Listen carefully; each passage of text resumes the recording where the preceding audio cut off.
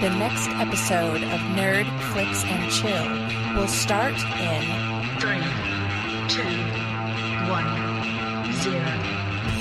Hey everybody, this is Nick. And this is Kari. And we are Nerd Flix Chill, and welcome to Game of Thrones First Take, exclusively on LRM.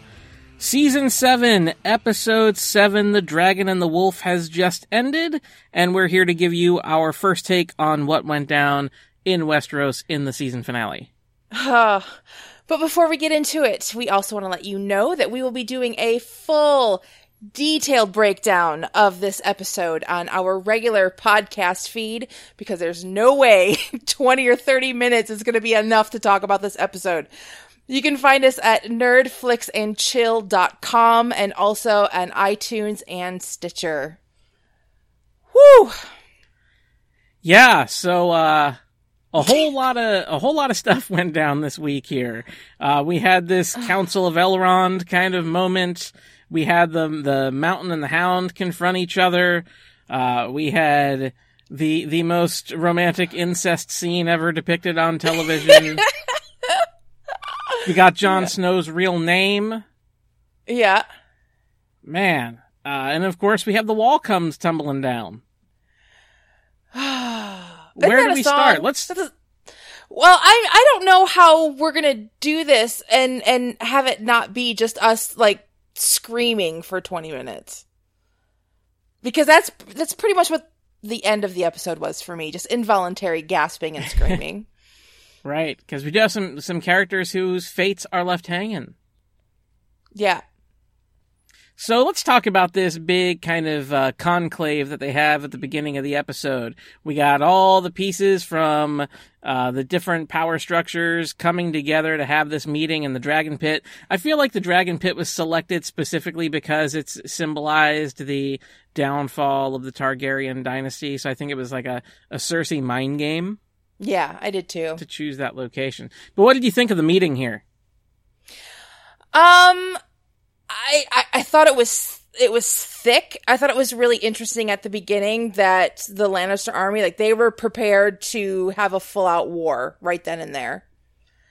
And I think everybody was ready for something to go down. And I gotta say, one of my favorite parts of this meeting was watching Drogon land and kind of, like, crawl down the side of absolutely. the arena. Oh my gosh, that was so cool. That was one of my favorite parts. Yeah, I think the tension in that scene was pretty great. Yeah. And I mean, you have the Hound confronting his brother, and like, I was like, oh my god, they're gonna do this right here. We're gonna have Clegane Bowl in the Dragon Pit. I may or may not have yelled "get hype" at that point. Well, I mean, I actually was curious as to what the Hound was talking about, where he's like, you know what's coming for you. No, you know who's coming for you. You've always known. What does that mean? What does that mean? I sure the fuck hope he's talking about himself. Yeah, but that would be weird. Right, to talk about yourself that way. Just very strange moment.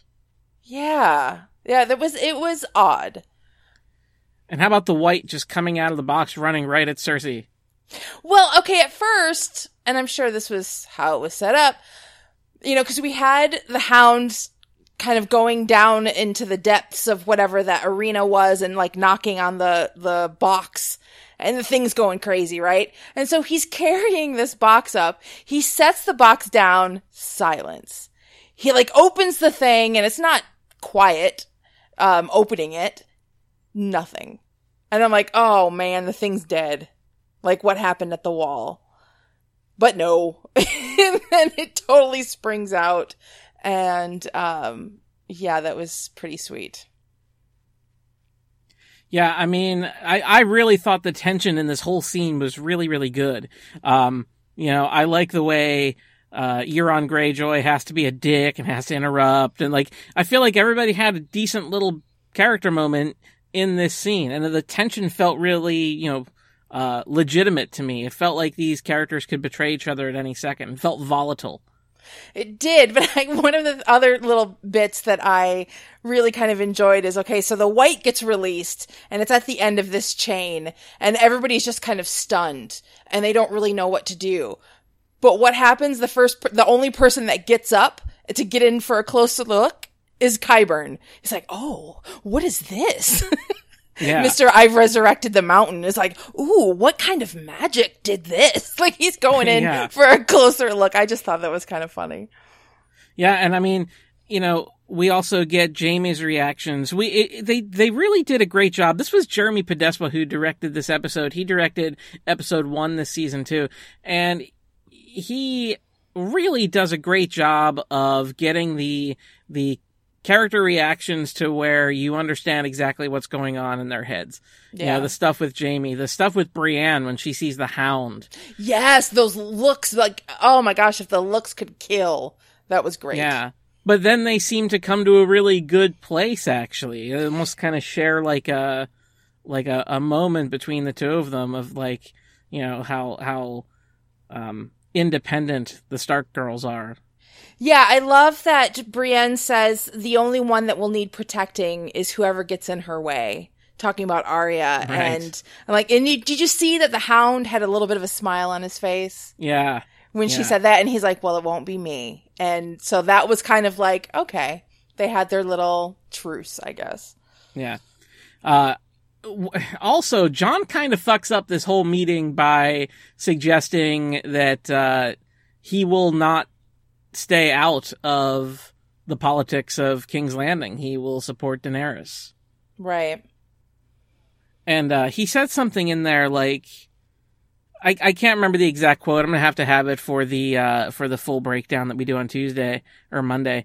But he said in there something like, you know, if you keep lying, words don't matter. Right. And I was like, fuck, man, this also feels like social commentary on our current state of affairs here. It's so funny. But I love Jon in this scene. I love it. I think he's great here. I did too. I've actually really enjoyed Jon this whole entire season. And I thought his whole speech that he gave at that moment was excellent. And yes, I will be transcribing it for our full episode. Right. And of course, you know, Tyrion decides, because the negotiations kind of failed, but Tyrion decides he has to go talk to Cersei.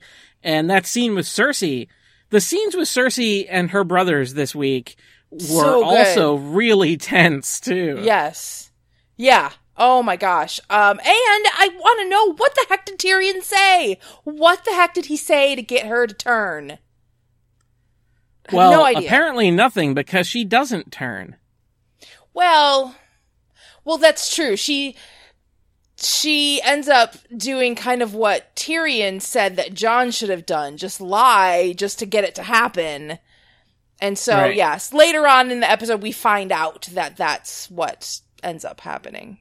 But I thought Peter Dinklage and Lena Headey did a great job in that scene with the two of them. I thought that was just excellent work. Yeah. It just, you know, again, so many, you know, rich scenes this week. And then Cersei and Jaime later on. I mean, that felt dangerous for Jaime. I mean, the sense of danger was very real. Yes, it was. Ever since the scene in Winterfell, which I know we'll be getting to through the end of the episode, it was nothing but me just completely gasping. I was taking notes. I was taking notes throughout the episode, and then after that, the scene in Winterfell, in the Great Hall, I completely stopped taking notes. Because my jaw was on the floor, and I couldn't breathe. So, yeah, I'm still feel like I'm trying to catch my breath. Yeah, I mean, that scene in Winterfell in the Great Hall, as soon as I saw Bran sitting there, I kind of knew the gig was up for Littlefinger. Yeah, because then all of a sudden it makes sense. I was like, that's why Arya handed over the dagger to Sansa, so that she could have Bran do his thing. Well, Jan Royce was not about to help Littlefinger out. No. He was like, give me safe passage back to the Vale. I was like, fuck you, buddy. Yep. And then just seeing him whimpering on his knees in front of Sansa. Oh my gosh. Yeah. That was fantastic. I mean, that was a very satisfying end to that story, I think. It was. I've been saying it all season long. back into the very first episode of Game of Thrones First Take that we did, that Littlefinger was in a dangerous situation. Well, yes, that has now come full to circle. Fruition. Yep. He is dead as dirt. Oh, man. Yeah, I screamed fully. I was thinking before this episode, because I knew that, I mean, it's a season finale and we have a long time to wait, and there was all these different storylines that were kind of coming to a head, and I was thinking, I'm like, you know what, I should probably put a note outside of my door. If you hear screaming, I'm okay, I'm watching Game of Thrones. So, Jon and Daenerys. Yeah, how about that? Boy, oh boy, oh boy. They finally closed the deal. Uh-huh. Kind of strange that it was cut in with Jon's backstory. But we also got to see Rhaegar Targaryen and Lyanna Stark. We did! That was another part where I screamed. Pretty amazing. I mean, you know, if there was a point as somebody who has loved this series where I thought a few years back that if we would have actually seen Rhaegar and Lyanna, it would kind of minimize them a little bit. I always kind of like their ghosts kind of hanging over this show. Yeah. But actually seeing them was really amazing. It was amazing. I loved seeing Lyanna Stark last season. The actress came back this season to do that scene with Rhaegar Targaryen. And, you know, we get all kinds of stuff there. He's not Jon Snow. He's not Jon Sand. He's Aegon Targaryen. Yep.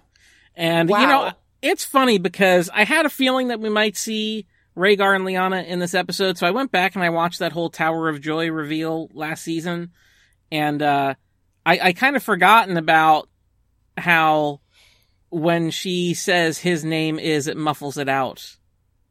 Oh, yeah. And we came back to it. So, you know, when I was looking at it, I was like, I wonder if we'll find out what Jon's name is. And Jon's name is Aegon Targaryen.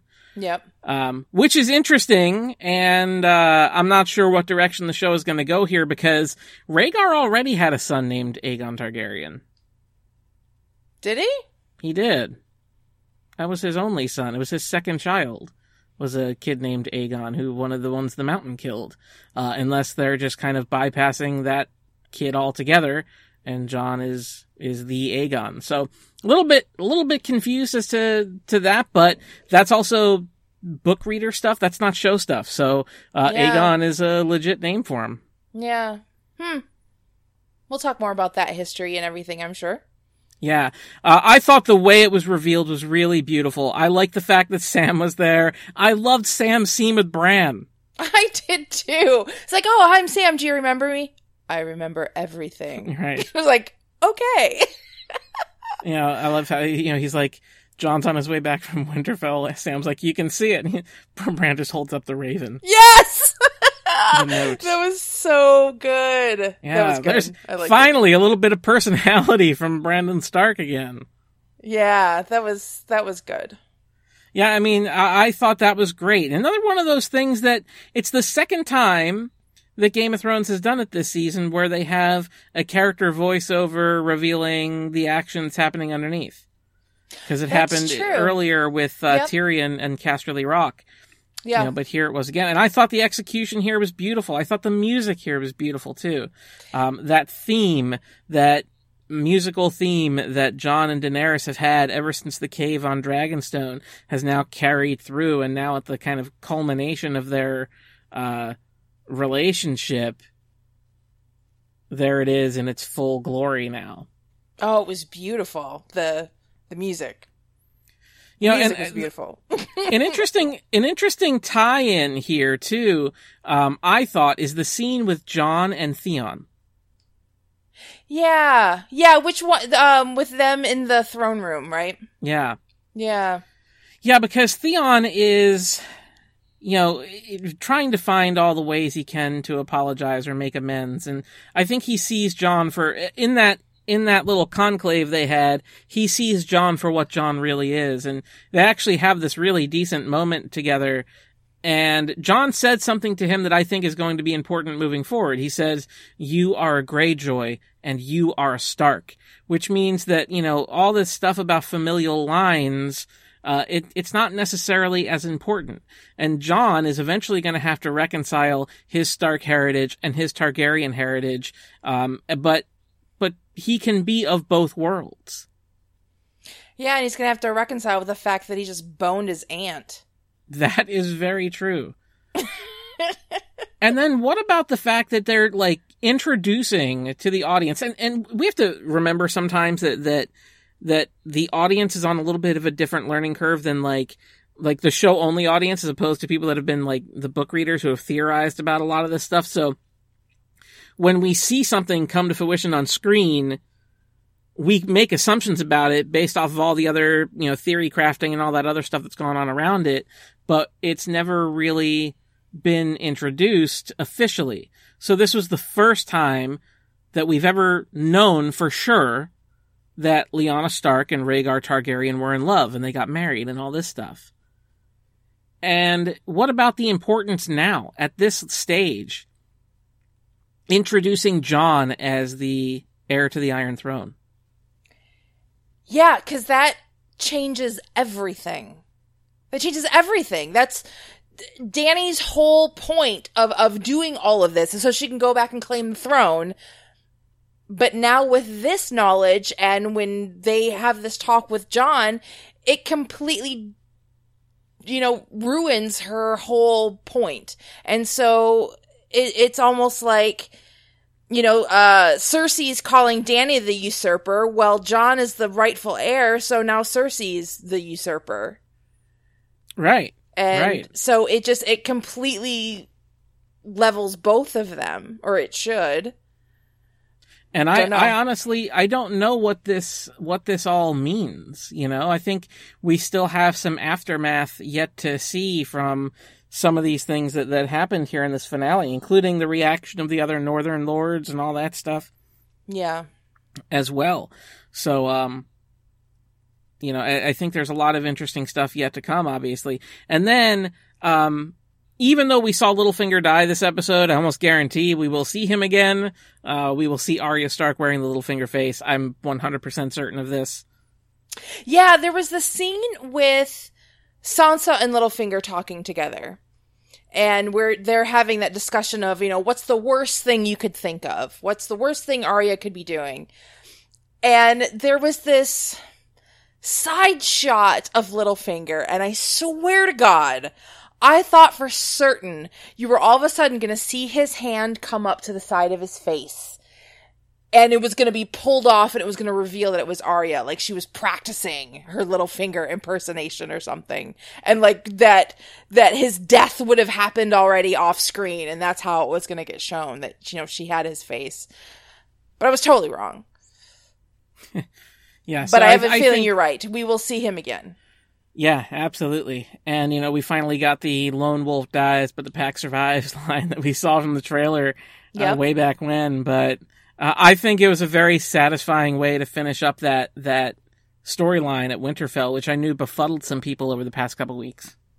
Yeah, it was really interesting. Although I think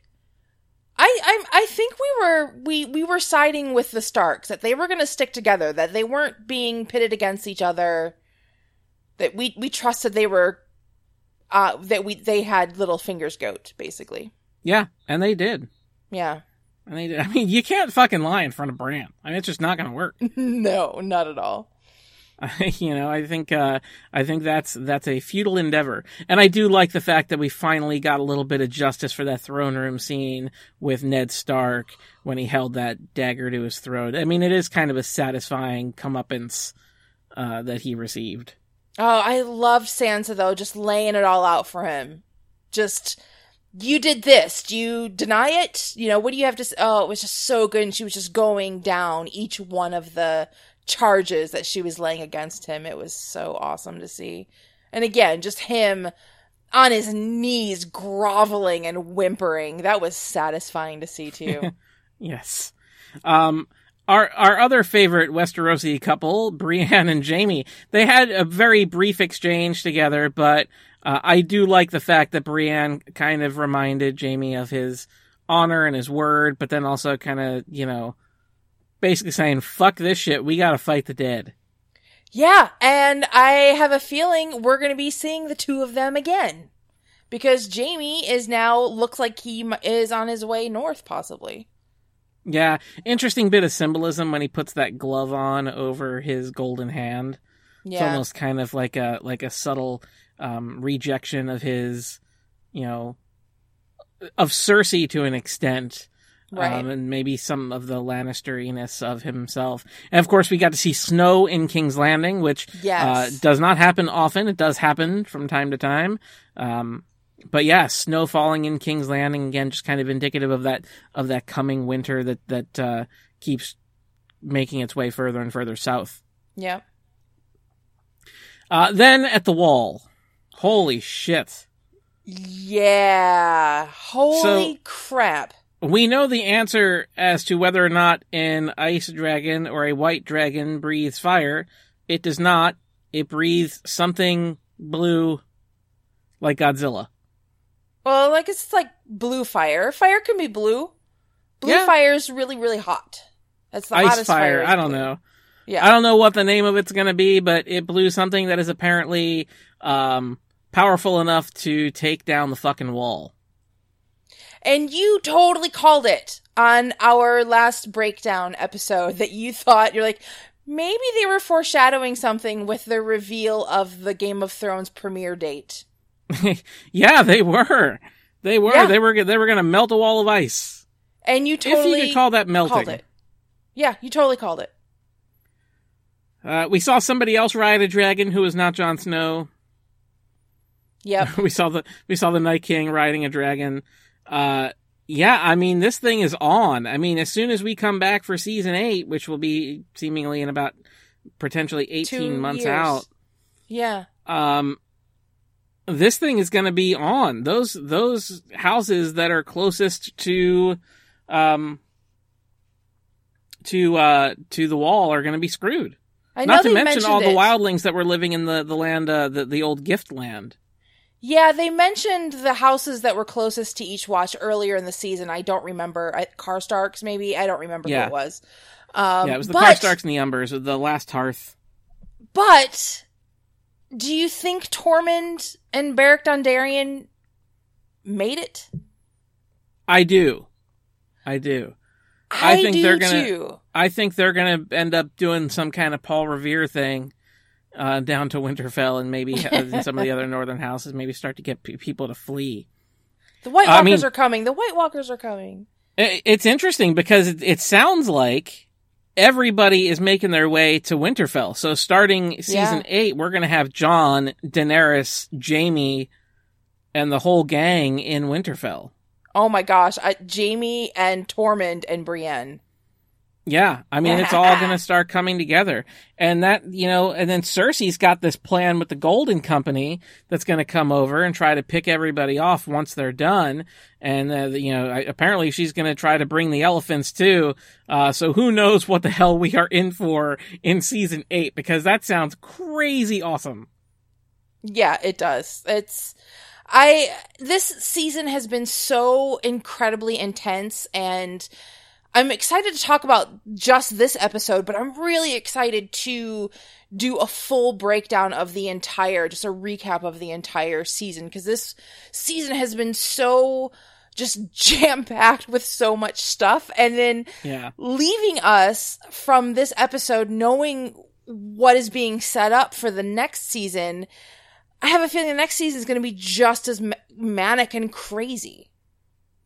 It sounds like it. I mean, it sounds like it. And one of the big predictions that I think you and I both had at some point was that this would be the end of Cersei. Yeah. And it's not. Cersei's still around. She is. And I'm actually kind of glad about that, because I just like having Lena Headey involved in this show so much that I think it's just great having her around. I think it'll be great to hate her for another season. So, I mean, I was very glad. The other prediction that we both made was that the wall would come down. We had the foreshadowing of it all season long. Yeah. And so that seemed like it had to happen in order for the army of the dead to pass. But now with the fucking ice dragon, I mean, they're going to be very formidable. Yeah, it's It's going to be really intense. And I think it's going to come down to a very emotional and difficult thing that Dany's going to have to do. She's potentially going to have to kill her zombie turned ice dragon. Yeah. Yeah. And I think one of the other things that the show very subtly did in this episode, without people really knowing about it on the first blush, is that they have very quietly united everybody that has Valyrian steel all at Winterfell.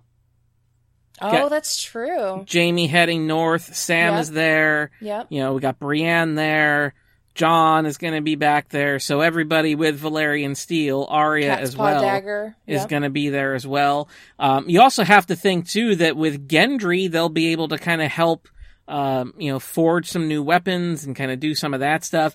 I'm very interested to see where this goes in season 8, because they've got all the pieces in the right place to have some really even more interesting mashups of characters like they did this season. Oh, definitely. Like I said, I'm really looking forward to already Jaime, Tormund, and Brienne. Absolutely. And I still want to see Arya, Brienne, and Lyanna Mormont. Of course. Absolutely. I think that'd be great. And I think overall, this season finale for me was, I thought this was great. I love this. I mean, this is, I think, what a lot of Game of Thrones fans really love. Where last week was pure fantasy, this got back to the kind of, politicking and backstabbing and, double-crossing and some of the other more political aspects of it. And that's the brilliant thing about this show, is the ability to weave in and out of political intrigue to pure epic fantasy. And I think this episode really brought the best of both worlds together. I agree. I found this finale incredibly satisfying. I'm definitely looking forward to watching it a few more times and then recording our full breakdown, which people will be able to hear on our regular podcast feed, Nerd Flix and Chill. You can find us on iTunes. You can find us on Stitcher. Or, as Kari mentioned earlier, you can go to our website, nerdflixandchill.com. And if you are listening on iTunes to our show, go ahead and leave us a 5-star review. We hope you guys have enjoyed our inaugural season of Game of Thrones First Take exclusively on LRM. Until next time, everybody, may the Force be with you, because the night is dark and full of terrors.